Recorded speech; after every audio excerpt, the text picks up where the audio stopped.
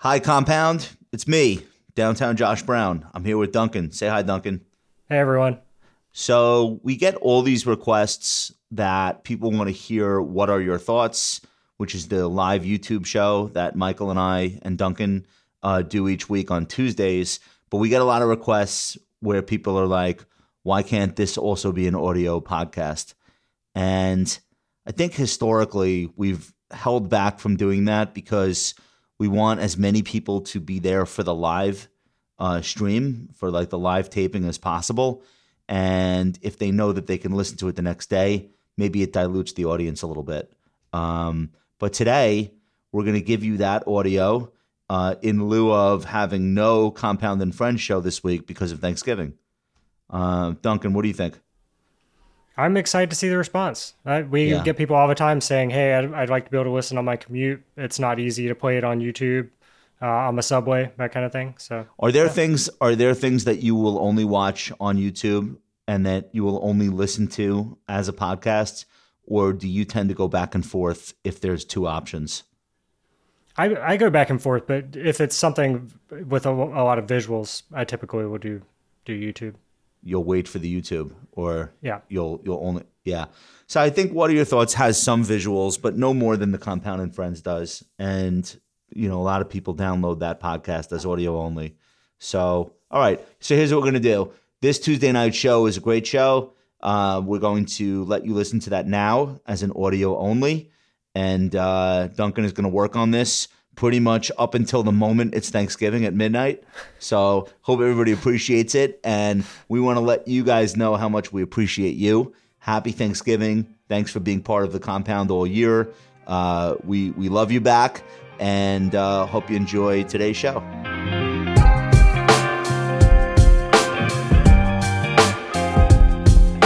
Hey, yo.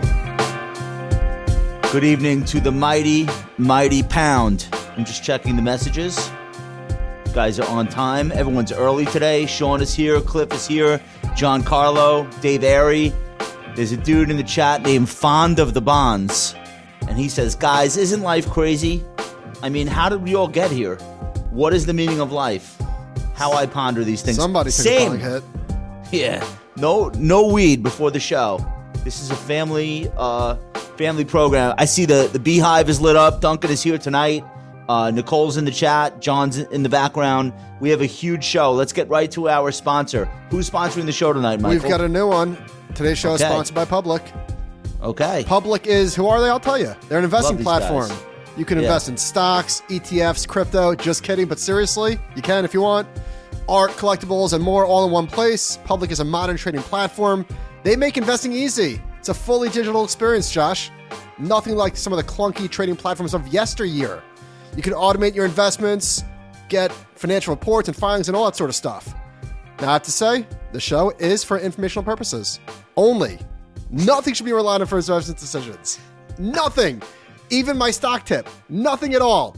For more information, go to public.com/compound. We have to do this whole double disclaimer now because of the new SEC marketing rule.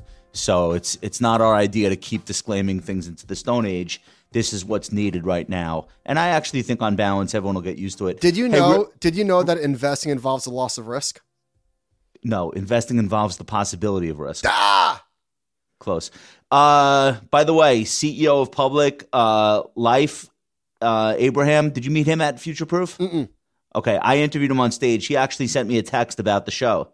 He said, random note, put more of the podcast content up on TikTok. Sitting in an airport right now, swiping TikTok, stumbled over the latest video and wanted to see more. But then the most recent videos were from over a week ago. Nicole, what are we doing on TikTok? Get with life's people. Let's figure something out. TikTok involves the risk of addiction. All right, let's get started. TikTok involves the risk of a loss of your time and not time well spent. Okay. So Bob Iger, what? You done? You good? No, you're first. I'm the captain now. Go. Bob Iger is back. This is big news. Bob Iger was the CEO of Disney for many years. Yeah. I don't know, 15. Saw them through a lot of things. Marvel, Star Wars, shepherded them into the direct-to-consumer age with Disney Plus. And the stock, which has been terrible, The stock reacted okay, but probably not as good as bulls would have hoped. It popped like 10% at the open, closed near the lows. John, chart on, please. So some of these nice little candlesticks here. And today it was up, actually it was down today. Wait, let's see. No, so today that black, it gave up some of the Iger pop. That black is not a pretty, the second to the right on Stock the 21st. Is going lower. It's not really what you want to see. Let's get to some more stop, charts before we get. Stop, leave this up. This What? stock had a one-day rally on the return of Iger, and then resumed selling off the next day. And it closed today. up near the lows. It's not pretty. And the Dow is up 400 points today. Yep. This is not like in a bad tape. Disney's a Dow stock. No, yeah, of course it is. Yeah, I'm telling you, this stock. I don't think we've seen the lows in this name. All right, so a few more charts and then some commentary, some opinions. This is Disney in purple, Netflix in blue versus the S&P 500. The significance of the starting point is when Bob Chapek took over, which was right before the pandemic. And then the next chart shows the year-to-date returns of all the streamers, which Wall Street couldn't get enough of the recurring revenue. And then, oh, wait a minute, interest rates, and they couldn't sell the recurring losses fast enough. So purple, we're looking at the S&P 500. You've got Disney and Paramount neck and neck year to date down. What is that? 30%. I can't see any glasses. And Netflix and Warner Brothers just obliterated.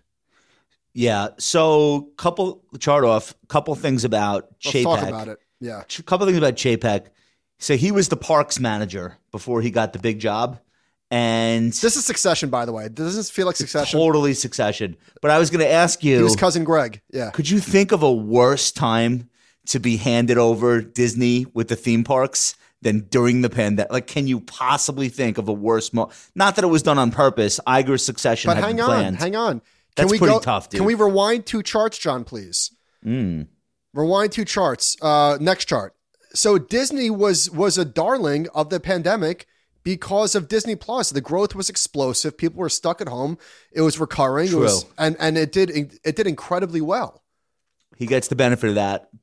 The other criticism of him is that he's more of a manager than a visionary. Like, he's a great manager, but he's not Eisner. He's not Iger or some of these like incredibly transformative CEOs. And maybe the argument is like Disney didn't need a manager right now. It needed somebody with a little bit more. The other thing is he got into like these political scraps with the state of Florida, which, by the way, I don't know how he would have avoided this one. So on the one hand, he's got the entire gay community demanding Disney to take a stand. And then on the other hand, you've got the state of Florida, which is like, obviously politically it's red right now. And DeSantis is like a take no prisoners kind of guy. So I almost think there was nothing he could have done other than what he thought was the right thing to do. And unfortunately, that landed him in political trouble. There's so many stories in here. One story is the stock market is not the economy, but it is the company's economy or the company's currency. So the stock market is very, very important. The other thing is just personality-wise. This was Iger's guy. He chose him. Yeah, and he was gone. And then he disowned him a little bit, though. And there was some like real coup shit going on. There was at board meetings. There was all sorts of backdooring stuff. So a lot of drama in this. He immediately came in and canned Kareem Daniel, who was the guy that was in charge of streaming, who was Chapek's right-hand man. I want to talk over some of the charts from Alex Morris, who's got a kick-ass Substack, The Science of Fitting. We had Alex on TCAF a couple months ago. All right, great. So this is showing the parks, which we know are on fire. 20 and 21 are just the pandemic. Throw those out. The pandemic left a dent, but their EBIT is comeback. Their EBIT is up 17% versus 2019. So the parks are doing phenomenally well. Next chart, please. So linear and direct to consumer. So this is ESPN, ABC, the whole enchilada.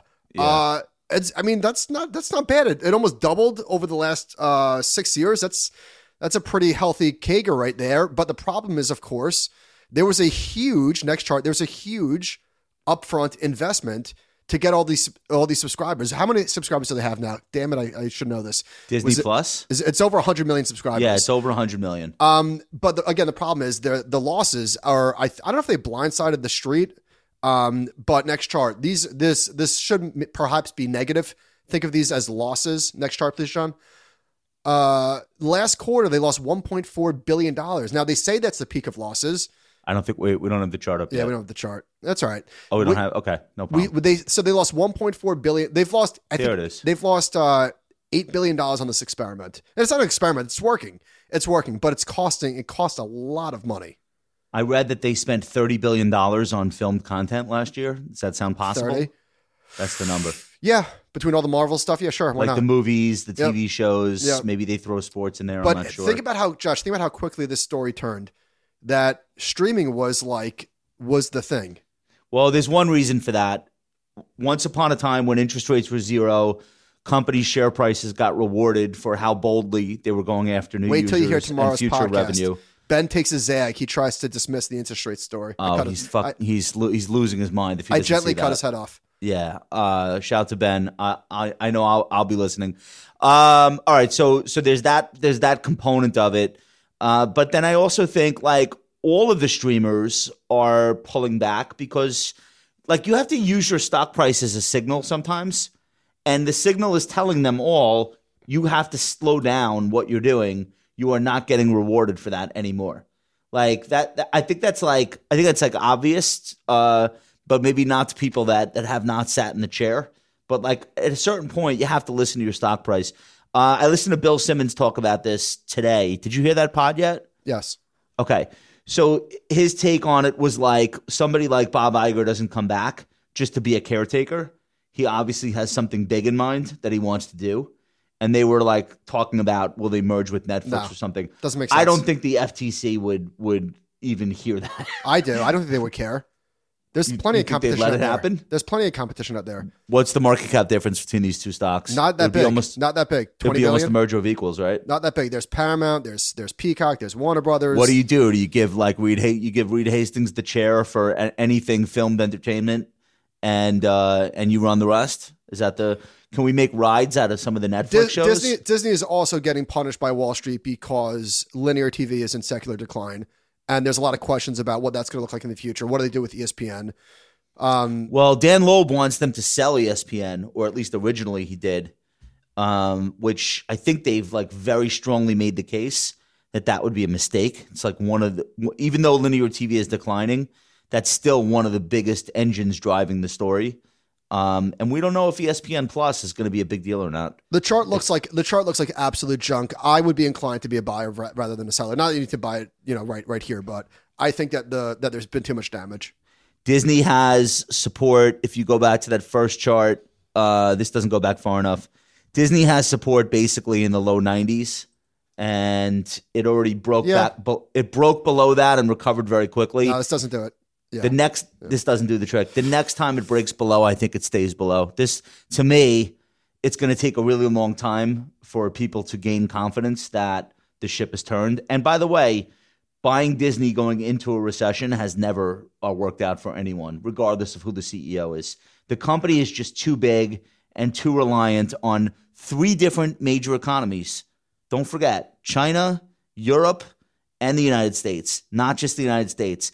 And if 2 out of 3 of those are in recession or going into recession, it just makes it that much harder to pull off a turnaround. All right. So do you think that Iger leaves mission accomplished, or does he leave and his legacy is tarnished? It said that he's part of what he wants to do is groom a successor. So I guess he didn't already feel like he's already done that. I mean, he's a young 70 or 70, whatever he is. Yeah. Listen, it reminds me of Brady a little bit. Like he's watching the stock price tank. He still owns a ton of stock, and he's probably saying to himself, I could fix this shit. Like I could still do this. Sounds like you. And I bet you, yeah, it is me. And then I bet you he got some calls. Like I bet you it wasn't all his idea. Oh, he did. No, he literally got a call from the head of the board in December, and they hadn't spoken since his exit. So he did get a call. So there's more to. All right. So that makes sense. All right. Let's move on. We're going to keep going here. Tesla is in a 50% drawdown, maybe a little bit worse by now. Worse. 57% drawdown. And Tesla's had big drawdowns historically, but I think the last one that went this deep was probably in 2016. John, next chart, black one. Yeah, not like this. This is the worst Tesla drawdown in terms of lost market cap They've lost $700 billion in market cap. Could you believe that Tesla was $1 trillion company? Dude, I thought Elon was about to become the first human trillionaire. Like, he was on the way, right? Like, if that trend had continued. I don't know how much of Tesla he owns. Well, less now. It's less now, yeah. Somebody's calling that a chart crime. I'm not sure why. No, I'm okay with it. I'm okay with it. It's not. All right. So maybe because it doesn't show any of the new highs along the way. So it could be misleading. No, it's just You're only showing drawdowns. We got that. Whatever. Here's Charlie Grant at the Wall Street Journal. Shares in Elon Musk's automaker were down 7% in afternoon trading. This is yesterday. That was the single worst performer in the S&P 500. The sell-off was merely the latest in a long string of down days for the stock. Shares are down 21% over the past month. Tesla has lost 52% so far in 2022, lagging the S&P 500 by about 35 percentage points. So it's a bad tape. It's especially bad for tech stocks, but very, very bad for Tesla shareholders. Guess how much higher it is than its pre-pandemic high? From 2019? Yeah. Is it probably double? 165% higher. It had such a ludicrous. Triple. It went up 750% in 2020. Did it? Yes, and then another 50% in 21. Yeah, so that's the thing with this stock. This stock was one of the most shorted stocks in the market, and it went up 750% in 1 year. And then the next year, another which should not happen. At the low, another 50%. At the low in 2020, it was $25. It's 170 now. It was like, was it 400? It was it got as high as like 250. So it 10x'd off the lows. But I don't know if this is ironic, but it's interesting. The company's doing well. Like, the company is doing well. Throw up this chart, John, please. These purple lines. So we're looking at the revenue up top. Looking at tons of free cash. They're selling cars as fast as they can make them. Healthy margins. The company is doing very well. Dude, this is right. This is not like they have lots filled with cars that no one wants. They can't make them fast enough. This is probably an interest rate thing, but it's as much a Twitter thing. 100% Twitter is playing a huge part. Number one, because of how much stock he's had to sell personally. And then number two, you can't say that Twitter's not a distraction while you're witnessing him tweet 15, 20, 25 times a day. Like, you can't – if you're an Elon fan, you could just be like, listen, I wish he would stop and go back to Tesla. But you can't be like, oh, no, he could do it all. Because the market is telling you that that's not what's happening right now. Now, he could name a CEO of Twitter. It wouldn't even have to be a permanent CEO. That would probably be the most bullish thing he could do. He will name a CEO, I think. Yeah, I'm sure he will. It's still not cheap, conventionally cheap. It's an automaker. Most automakers are selling like 8 or 9 times earnings. Tesla, this is Barron's. Tesla stock trades at about 31 times estimated 23 earnings. That's the lowest PE ratio since the depths of the pandemic. I feel like that's like kind of a fair price for a company like this. But the S&P trades at 17 times estimated 2023 earnings. So should it not trade at a premium to the S&P? Of course it should. I think it should and always will. But if it were to trade at 17 times like the S&P, it'd be a $100 stock. Could you imagine this stock at $100? Yes, I could. You can? Of course, yeah. I feel like the whole stock market would have to get so much worse for that to happen. I could be wrong. I think this is its own beast right now. Listen, I'm not predicting it goes. Who knows? I want to talk about Twitter for a second. So this was, I don't even know what day this was, but new email from Elon to the engineering team. Anyone who can actually write software, please report to the 10th floor at 2 p.m. today. Before doing so, please email me a bullet point summary of what your code commits have achieved in the past 6 months. So this is great for company morale. Why? What is this, like a mass fire? Another mass firing? Dude, it just sounds like a disaster. It sounds like just worse than you could have imagined. Casey Newton wrote, the resignations went deeper than Musk and his team had anticipated. By Thursday, the company was left with critical gaps in the engineering org. The core services group, which includes teams responsible for user services and surfacing tweets, went down to just one person, we're told. And I have noticed some change in the code. Some shit's not working. For example, this could be a Slack thing, but I doubt it. When I see a tweet that I want to put into the doc, whether it's this doc or TCAF or Animal Spirits or what have you, I hit the tweet, I hit send to Slack, and I send it to myself. That doesn't work anymore. I just get the spinning ball. And I have no doubt that that's an engineering thing at Twitter. It can't be Slack. Yeah, when you have all these connections to third-party apps and APIs, like it's a full-time job making sure that everything is always working the way it should. Because every time one company changes its code, all of the other companies have to like get in line with that. And that doesn't just happen magically. It's not a force of nature. So what's so funny? I'll tell you after. Okay. Are you ready to come over to FinTusk? I'm done with this shit.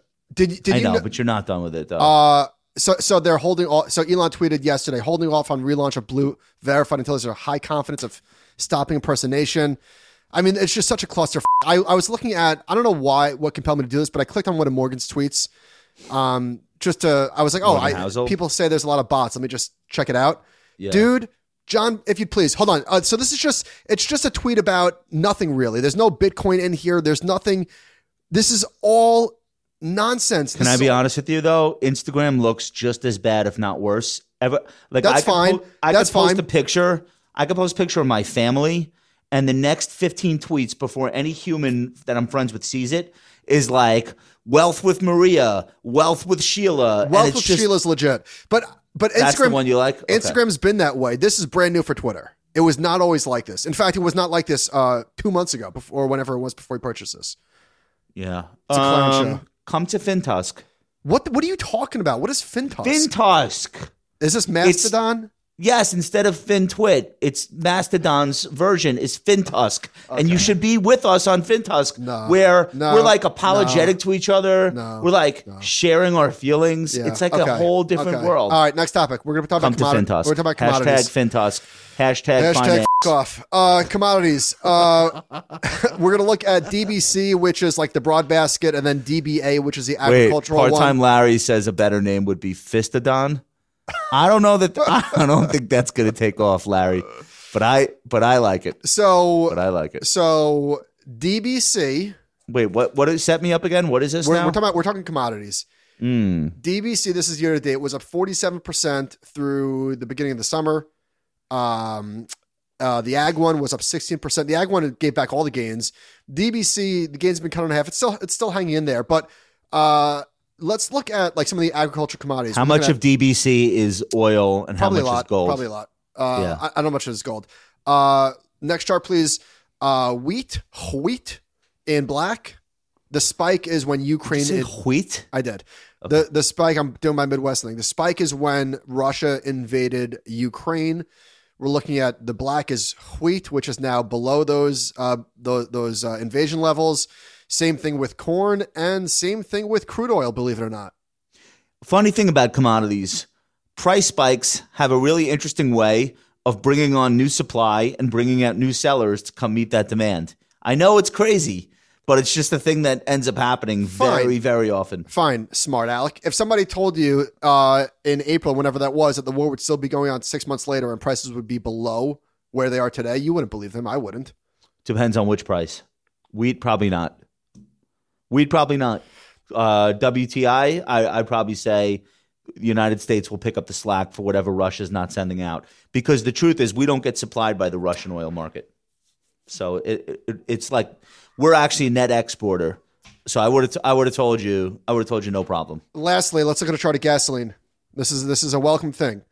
Thank God. That's a welcome thing. I don't know what percentage of inflation all of this stuff is responsible for, but it's a big one. It's a big piece. Well, you know what's interesting? Look at the uptick in gasoline usage that started around January 2021, which not coincidentally is when the vaccines came around. And then you see by spring, we're back over the pre-pandemic January 2020 level. And then it just doesn't stop from there. So this is not a Russia story. Russia probably just made it a little bit worse temporarily, but gasoline prices were going up as soon as people felt like they're ready to go back to work and ready to start moving poured around. Gas on the fire. Get it? No, it went vertical after the invasion. No, right. The invasion happened long after the price was already rallying. That's all I'm saying. Yeah. And that was also like one of those canaries in the coal mine. Like retail gasoline prices were one of the first things that told us there's like a real inflation. And we all said transitory, but like that was early to the story. Let's keep it moving because I've got parent-teacher conferences tonight. Oh, good luck with that. Thank you. Shari did all those today. All right. Inflation versus unemployment. This is a quick one. I would have thought the opposite, that people hate inflation more than anything because of how like negative all the polls are about the environment, the economy, Biden, whatever. But not more than unemployment. I guess not. So in a 2001 paper, a professor and his co-authors studied surveys covering 300,000 people living in the U.S. and 12 European countries. And the question they studied was, taken all together, how would you say things are these days? Would you say that you are very happy, pretty happy, or not too happy? This is from the Journal. They don't ask about the economy at all, but the authors found happiness fell significantly when inflation was rising and unemployment was climbing. But importantly, the two factors didn't necessarily carry the same weight. The misery index takes those two factors and equal weights them. And the author's point is that we actually should be weighting unemployment much more than we weight inflation, given how much of a factor it is in people's happiness. Another paper from 2014 implied the weighting on unemployment should be even higher, estimating 1 point of employment hurt well-being 5 times as much as a 1 point increase in inflation. Yeah. People are sanguine about inflation.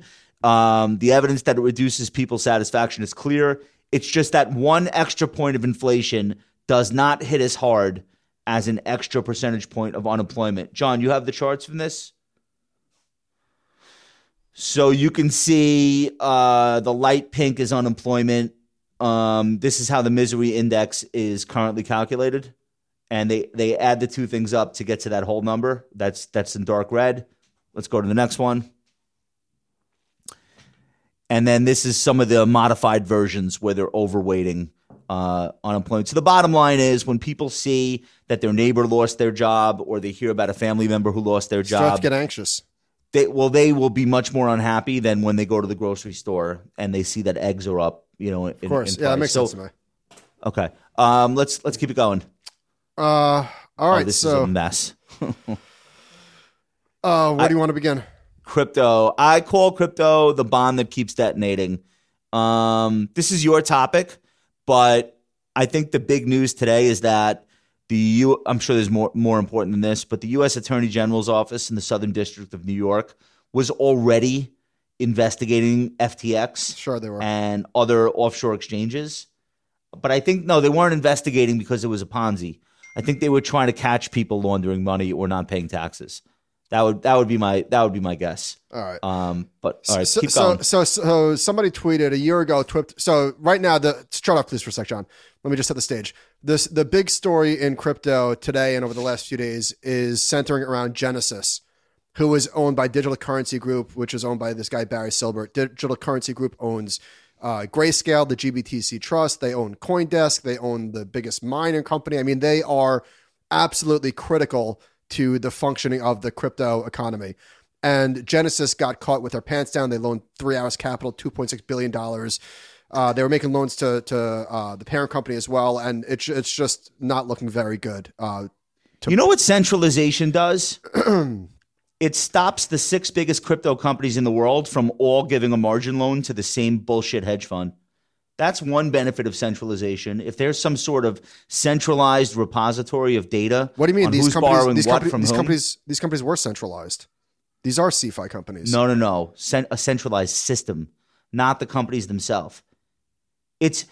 There's a reason why every hedge fund is registered with the SEC and why every asset manager every 90 days has to report their holdings and how concentrated their holdings are. We have this one hedge fund being responsible for taking down 6 out of the 10 largest crypto companies inside of a 6-month window. And what they all have in common is they all lent this company money, and it seems endlessly and without a care in the world. If it were known amongst all of these crypto firms, because the data were somewhere, blockchain or whatever, that, oh, wait, they borrowed $2 billion from you? How much did they borrow from this firm? Another $4 billion? How much did they borrow from you? $1 billion? Maybe it would have slowed down a little bit. This is not a listen, this happened in traditional finance too. Bill Hwang did the same shit. How many firms did he take down? he took a big bite out of Credit Suisse. He took Credit Suisse down. Yeah. Right. So, but the other firms knew because no, they didn't. They didn't know. They didn't know. They didn't know. They did not know. So why did Goldman Sachs get out of all their leverage? Because they've got a good nose. They smelled the shit first. But it was I think it was Goldman, it was Morgan Stanley, it was Credit Suisse, and somebody else. And the swaps that they were doing was done for that exact purpose, so that the counterparties couldn't know what was going on. I agree. So I agree. Thievery, sometimes there's fraud. These guys were fraudsters. But to show you where we are today versus where we were a year ago. This guy tweeted a year ago, crypto Twitter. Oh, so now DCG is trying to raise money is where I was going with that. So a year ago. Where can I send a check? Yeah, exactly. A year ago, crypto Twitter raised $47 million in days to buy a copy of the Constitution. Now we have Genesis, one of the largest crypto trading lending desks, in need of $500 million. And they can't, I don't know if they're having trouble getting it, clearly. Do you know why? Because A, does anyone believe that they're profitably running a lending business? Well, how could you? Right. So then, I mean, it's as simple as, what is the Constitution going to cost you? It could drop in value relative to what someone else might want to pay for it. You're not going to get margin calls. But you're not going to have holes blown in the side of your balance sheet. So the saga continued today. So CZ from Finance tweeted, Coin just decides to throw this fucking grenade. So Coinbase custody holds 635K BTC for Grayscale. 4 months ago, Coinbase, I assume exchange, has less than 600K BTC. Just stating news reports, not making any claims. Unbelievable, this guy. Why is he is he trying to sink himself at this point? Or do you think he's short? I don't know what this guy's doing, but let me just finish the story because there's a resolution here. So Will Clemente tweeted, CZ now calling out Coinbase, stating that data doesn't sufficiently reflect the total Bitcoin GBTC claims to have. According to Glassnode, CB has 530K BTC, which is similar to what CZ said. And then Blockworks came out. Brian Armstrong said, listen, if you see FUD out there, our financials are public. We hold 2 million BTC, 39.9 billion worth as of 9:30. And then CZ said, Brian Armstrong just told me the numbers in the articles are wrong. Deleted the previous tweet. Let's work together to improve the transparency in this industry. Yeah, this is making everyone feel great. Let's work together to make it so transparent that everyone goes bankrupt at the same time. This is phenomenal. So you asked a good question here, Josh. Wait, stupid question. Why would Coinbase publicly share the specific wallets that it's storing Bitcoin in for any customer? Isn't that just inviting somebody to try something bad? And isn't it likely that they're holding it in multiple wallets just because if one gets hacked, you don't lose the whole treasure trove of Bitcoins? I don't know. Are these the right questions? Because I don't know about this I don't stuff. know enough about the security of this stuff. I don't think if you could just hack somebody's address. For example, on Friday night when I called you, GBTC put out this weird tweet saying that we're not going to show you our, and people are like, excuse me? Yeah, but I was like, yeah, maybe don't. No, just based on the crypto Twitter's reaction, I'm inclined to say that is not something that is something that people willingly share. What about my second point? It's probably multiple wallets. Yes. Why would you store everything together? Yes. You'd have to be out of your mind. So you asked a good question, Josh. Peter Brandt tweeted. What did Peter Brandt tweet? Chart on, please. Did I put this in here? It's a tweet from Peter Brandt. Oh, maybe we don't have this. So Peter Brandt tweeted.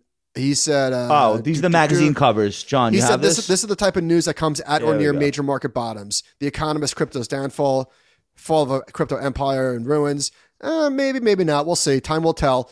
But my question to you is, why? That would be too easy. Listen, maybe. Why? Shout out to Peter, by the way. But how? Why? How is Bitcoin not at 10,000? Is there just the only thing that I can come up with is what if it's on the way? No, could be. Well, it's taking so long. 24 hours a day. It's another 40% lower. So another shoe would have to drop. And listen, there might be a big fat Reebok to drop. Who knows? But it's hanging in there. What do you think happens at the end of the year if it doesn't recover and whatever institutions ended up adopting it? Do they stick with it or do they just wipe it off the books to start the next year fresh? Because I could picture something like that too. Which part? Just people everyone has tax losses in every asset class, but people just being like, you know what, get the shit out of here. If it's 0.5% of your fund, you're a hedge fund, or you're an asset management firm or whatever, wouldn't you just be like, enough, goodbye? I don't know. I can picture. I'd rather be buying than selling. I mean, I don't know. What do I know? James Seifert tweeted, Eric Snyder, a bankruptcy lawyer for Wilk Auslander and who worked on the Madoff case just now on Bloomberg TV. Lawyers are billing at $2,000 an hour. We're looking at a burn rate of $10 million per month. Also says FTX customers are now looking at less than 10 cents on the dollar. This is a grade A disaster. Oh my God. What's this? Whales have been harpooned. Let's go through these. Oh, this is a good one. What does this mean? Again, Will Clemente. So the black line is the price. The orange line is the number of wallets. What does that say? With the balance of more than 1,000 Bitcoin. So the orange line crashed. Because people are selling their Bitcoin out of this big whale group? Yep. Yeah. That makes sense. If everyone has leverage and their margin calls are happening and they own shares in things that are blowing up, it makes sense that even the whales would be getting more conservative. Can I give you the coup de grace of the day? I want it. Kathy just came out. Kathy. What are you doing? No, she didn't. That's not a. That's where would she? In what venue? Like she stood on a street corner and yelled this into traffic. Yeah, no, it was Bloomberg. Did she feel compelled to be like rushed in front of a camera to say this at this moment, or you think it was like an interview about something else and they just were like, "Hey, Bitcoin, million"? Like what could make somebody want to do that? Listen. Conviction. Last question: which is worse? Somebody who started one of these crypto exchanges that's blowing up and just looks shady as shit, or somebody who's like just looks dumb, like for having invested in this and didn't do due diligence or whatever. Then I look really. Oh, you mean the venture capitalists? Yeah. Like what's worse? You're shady because you're involved, that's or worse. You're stupid because you didn't. Stupid. It's not stupid. Listen, It's tricked. Dror Peleg had a very good take on this. Venture capitalists, the risk is not being wrong. They swing and miss all the time. Is it 95% of their investments go to zero? The big risk is missing out on a grand slam. So I'm not excusing and saying that the due diligence, no, it's all good. It's all good. I'm just saying it is a risk profile that is not as if they're like picking stocks. Counterpoint. And they were defrauded. Counterpoint. We are at a juncture where some of the people that have $1 billion in crypto and crypto related stuff, they're going to have to choose either not shady, but like, yeah, I'm really smart and don't worry what I'm doing with this, or shit, I'm dumb. And SBF is trying this. He's like, oh, I'm bad at math. Yeah, okay. Like it's not going to work. If you started an exchange and use customer funds, I'm bad at math is not going to work. Like it's just fucking thief. There's he went to MIT. He grew up on the campus of Stanford and worked at Jane Street. Yeah, he's bad at math. Yeah. Oh, whoops. I don't think so, dude. I didn't read this article yet, but Sequoia, this is from the information. Sequoia has only invested about 10% of the dedicated $600 million crypto fund that launched earlier this year. This means that it's over $500 million. Then this is actually a good thing. They could buy whatever they want now. They could buy Genesis. They can do it. They could do right if they only committed 10% and they have a crypto dedicated fund into the crypto Great Depression. Theoretically, they'll be in like the best position out of anyone. No, too simple. We will see. The story is still being written. All right, they should probably just buy value stocks with the money. All right, last thing: Icon short GameStop, and not much of a reaction. So Reddit was pretty. Let's put this up: GameStop price and percent off all time high. It's a terrible chart. GameStop's in a 80% give or take drawdown from its all time high, and Reddit is pretty quiet. There's a Bloomberg article. Get this chart. It's just an assault on my eyeballs. Sorry, they counted the messages, and they said about 250 messages on Reddit. About that's it. Yeah, like nobody. I guess nobody really gets fired up about him because he's like, I don't know, 80. It's not about Icon. It's about GameStop. They've got to be watched. You don't think it? Whoa. You don't think it was like some young hotshot 38-year-old fund manager? Nope. He wouldn't be like drawing the ire of the crowd. Who was the guy that got blown out of? Was it Blaine or Gabe or?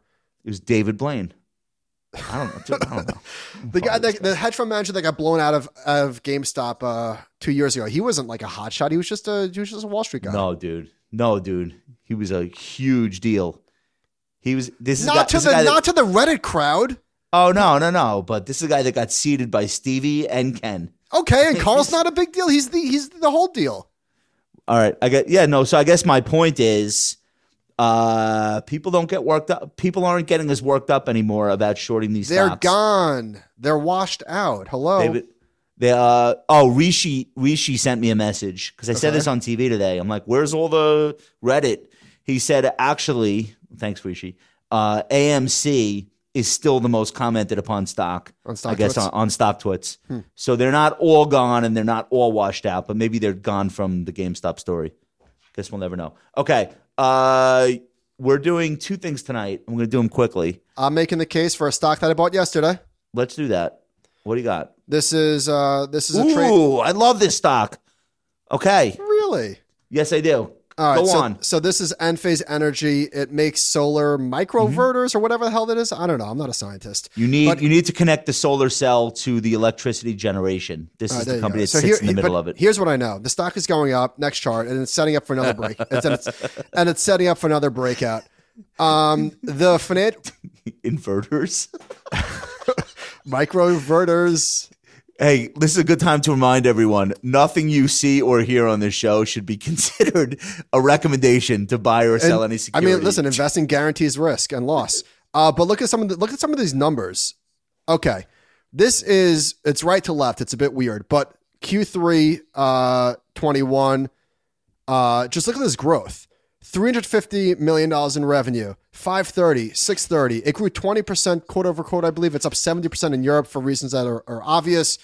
The next chart, please, John.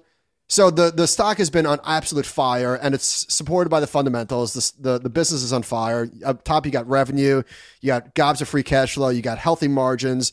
Guidance for Q4 was great. But how come you didn't bring this up to Gregor McDonald on the pod Thursday? This would have been a perfect stock to talk about. Were you not involved in it yet? I bought it yesterday.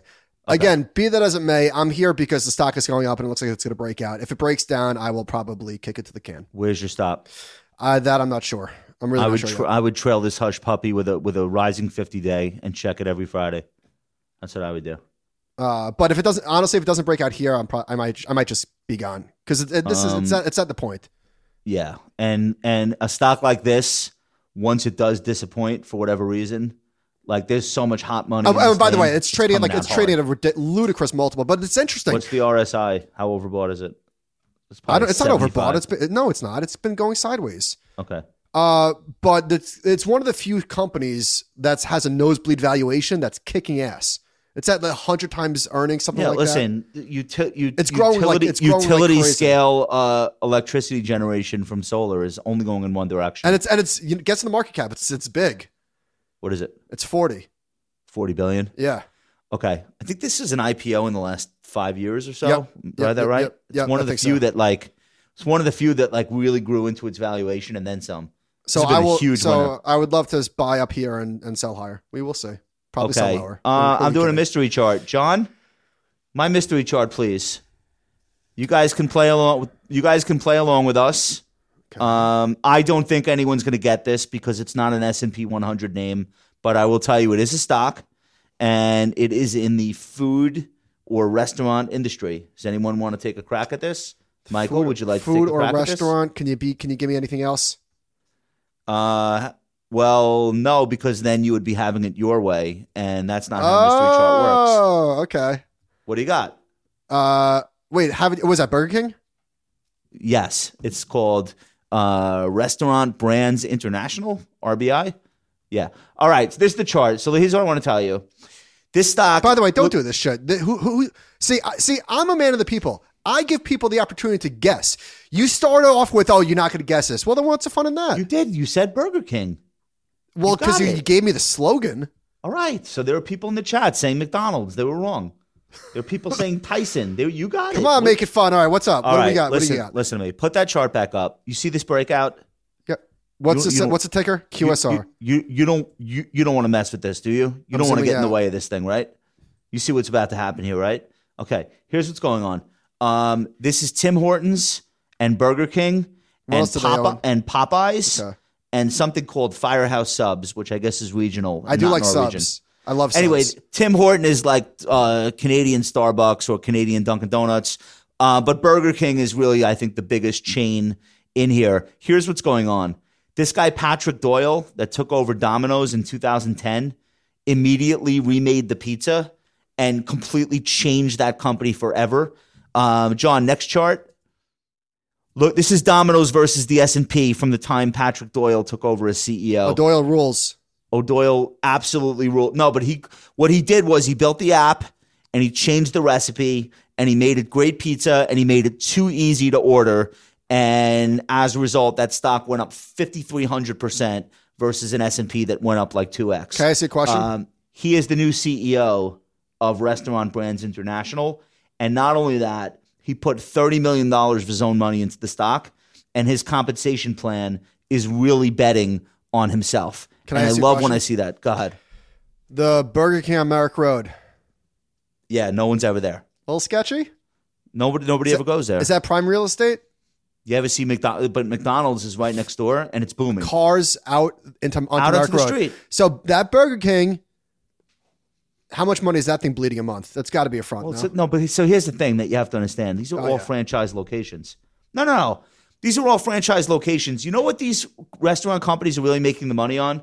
The franchise fee, like the upfront setup, and then a small royalty. That's my point. Well, I'm so glad you asked. The number of Domino's in America tripled because he made the product sell itself via technology and having better recipes. Are you getting Whoppers delivered? I do like the sesame buns. They have sesame buns? I do like the sesame buns. Are you getting Whoppers delivered? Are you saying that Uber Eats and Grubhub aren't delivering tons of fast food every day? Burger King? Is that what we're saying here? That's what I'm saying. That is prime real estate. Something's going on. I'm going to tell you that I would bet with this guy. So here's the setup. Back to the original chart. It's very extended.